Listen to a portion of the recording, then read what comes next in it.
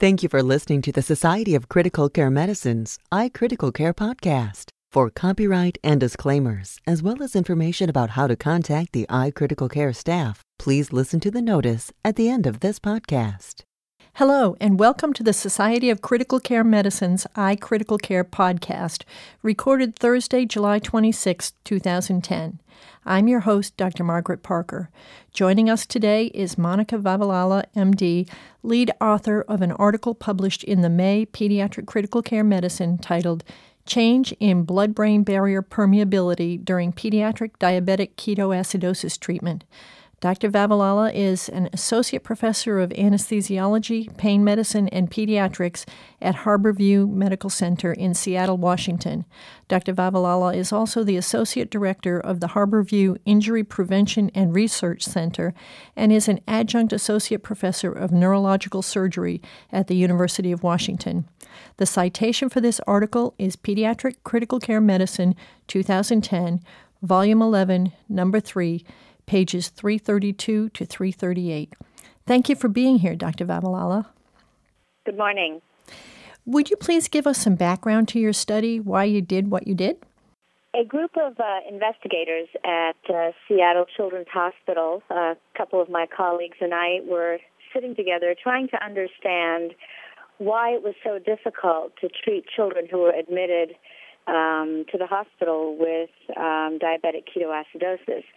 We were pondering the current clinical paradigms and also the best way to try to prevent cerebral edema in these children. This conversation happened a few years ago, and we decided then to begin to collect some preliminary data from children admitted to the Pediatric Intensive Care Unit with the diagnosis of DKA.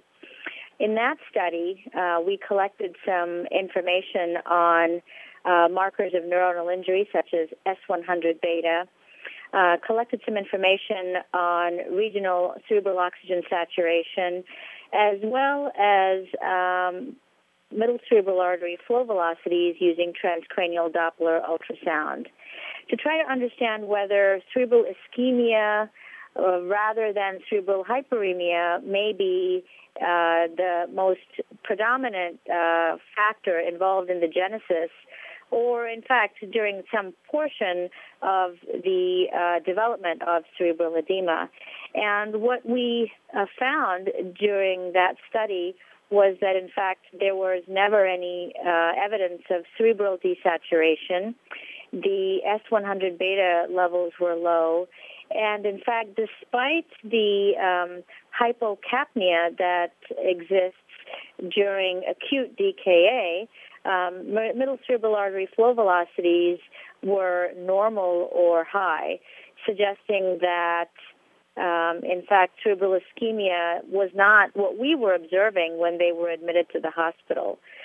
Based on those findings, we then put together a proposal that was funded by the National Institutes of Child Health and Human Development to examine mechanisms in cerebral edema. And part of that study led to our examination of blood-brain barrier permeability in this population. So what did you do in this study? We enrolled children who were admitted to our local pediatric hospital with a diagnosis of DKA. So children had to meet certain criteria, such as having a pH of less than 7.3, a bicarb of less than 15, hyperglycemia, defined as glucose greater than 300, and the presence of ketosis. We thought those were pretty standard diagnostic criteria for DKA. And we designed the study such that children were enrolled via the emergency department, and they underwent 2 serial paired contrast-enhanced perfusion and diffusion magnetic resonance imaging scans. And the idea was to try to understand what happens during illness versus recovery. And so the study was designed to acquire these data, with the first time point being 12 to 24 hours after insulin start. And we defined our time zero, that is the start of treatment, by the time that insulin was administered, because otherwise it became quite arbitrary. We couldn't really be sure when symptoms began, because we would have to rely on histories, which may or may not be accurate. And some patients were transferred from outside facilities, and it wasn't always that the admission times were recorded. But the insulin times were recorded, and so we defined our time zero by that definition. So the first MRI scan was obtained during the first 12 to 24 hours after treatment start. And the second MRI scan was obtained between 36 and 72 hours after treatment start. And we aim to have at least a 12-hour period between the first and second MRI, and so that there was no overlap between the second scan and the first scan in any of our patients. We thought this would give us an idea of what was really happening between a more acute versus a less acute period during the patient's stay. And these children underwent blood-brain barrier permeability examination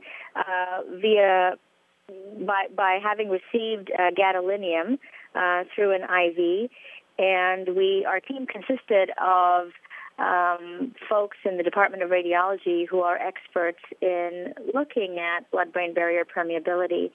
And the measure for this was something called a permeability ratio, which is based on a series of complex mathematical equations.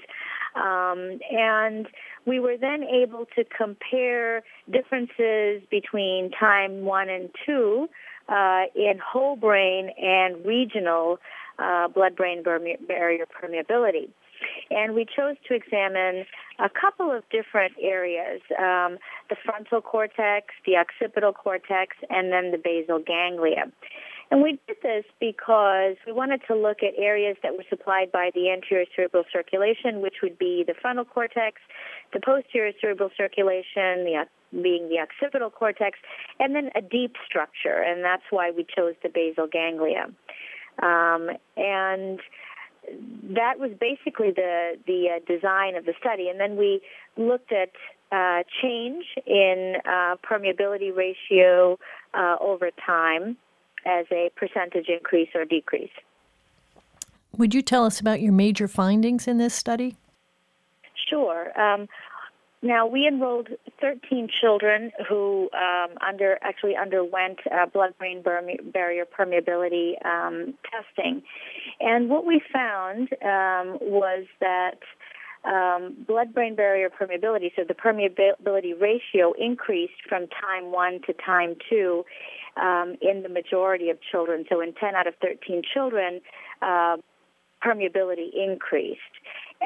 Now, not only was this evident for the whole brain, but the same pattern seemed to hold when you examined the different regions. So regional permeability increased as well. The other question we asked was, do all regions of the brain have similar increases in permeability? And what we found was that the frontal cortex experienced the greatest increase in permeability ratio. So it had the greatest increase, about 148%, compared with the occipital cortex, which was 128%. And then the least permeability increase was noted in the basal ganglia. What causes the increased blood-brain barrier permeability in DKA?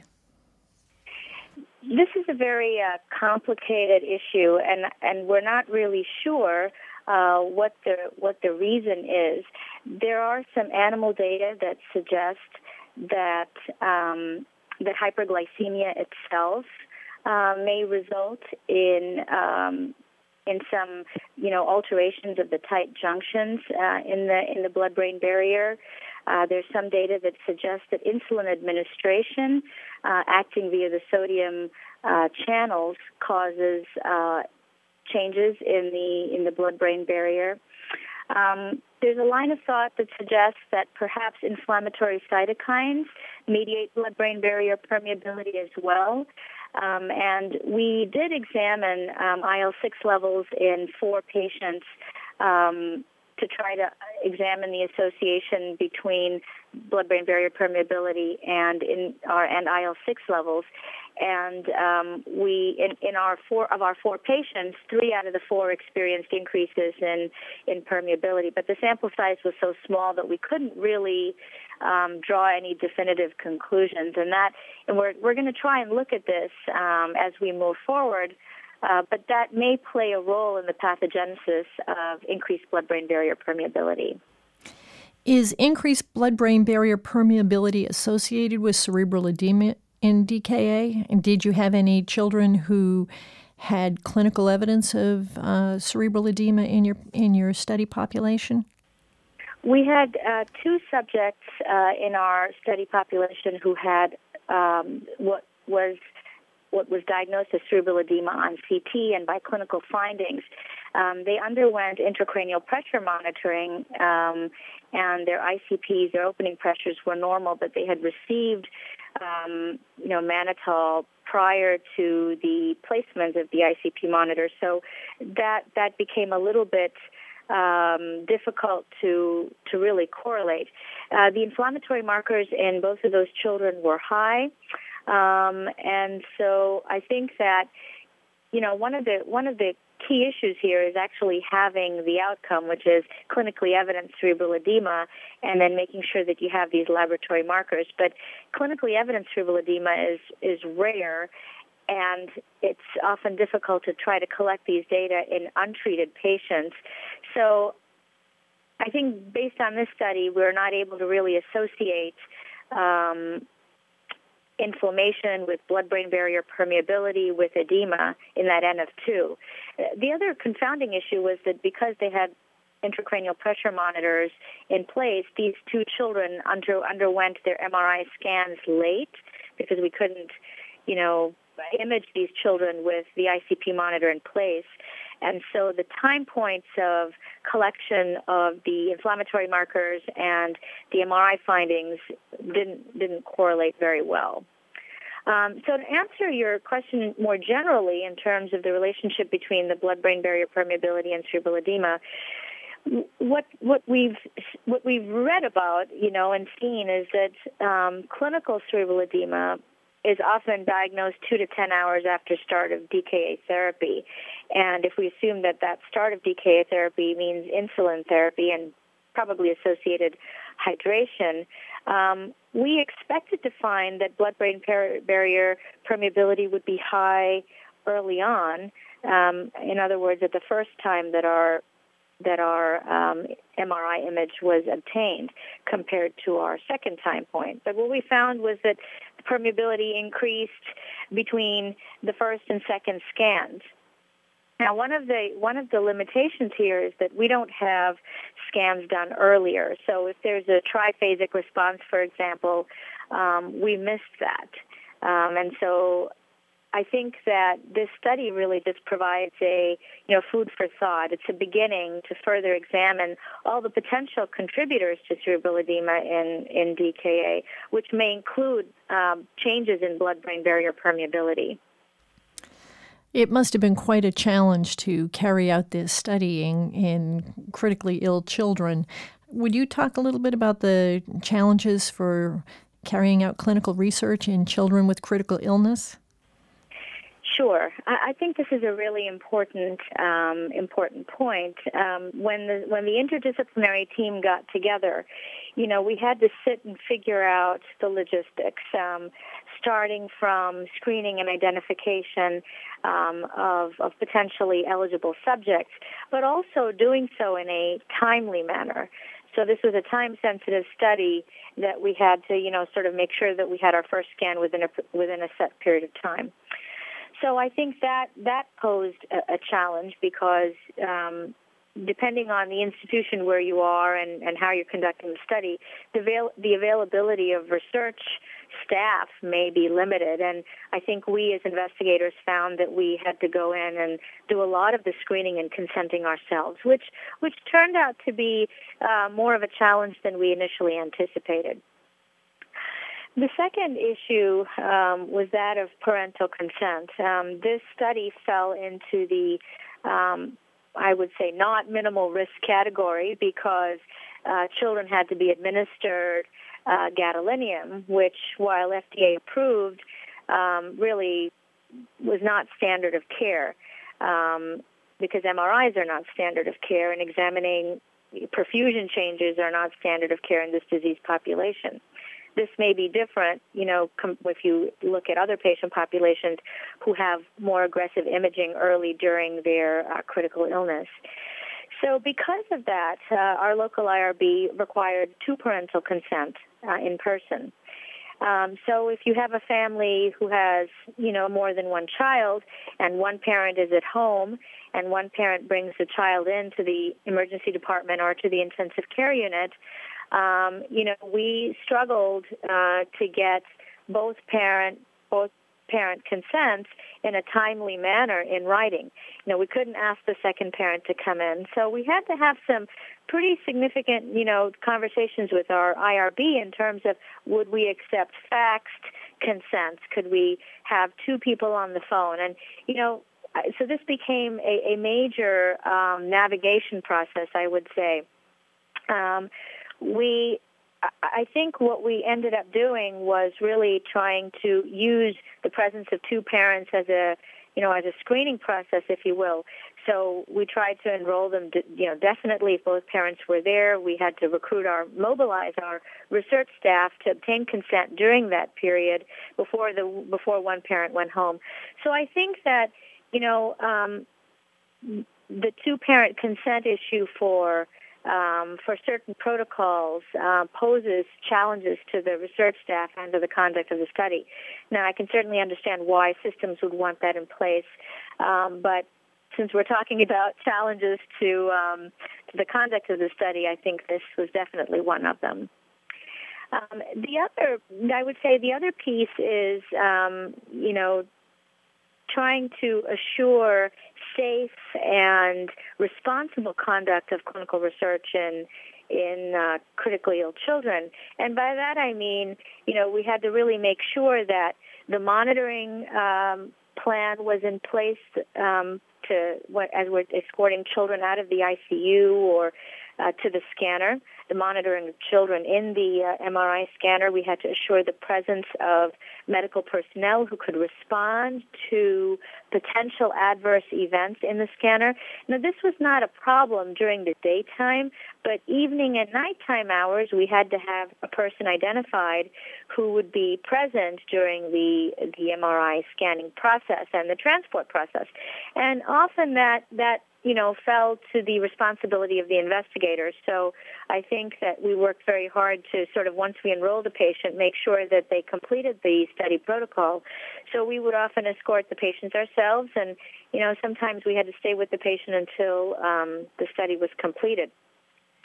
So we've learned a lot, I would say, from the conduct of the study, and I think that it's been a good dialogue between the investigators and the research staff and the research administration as well.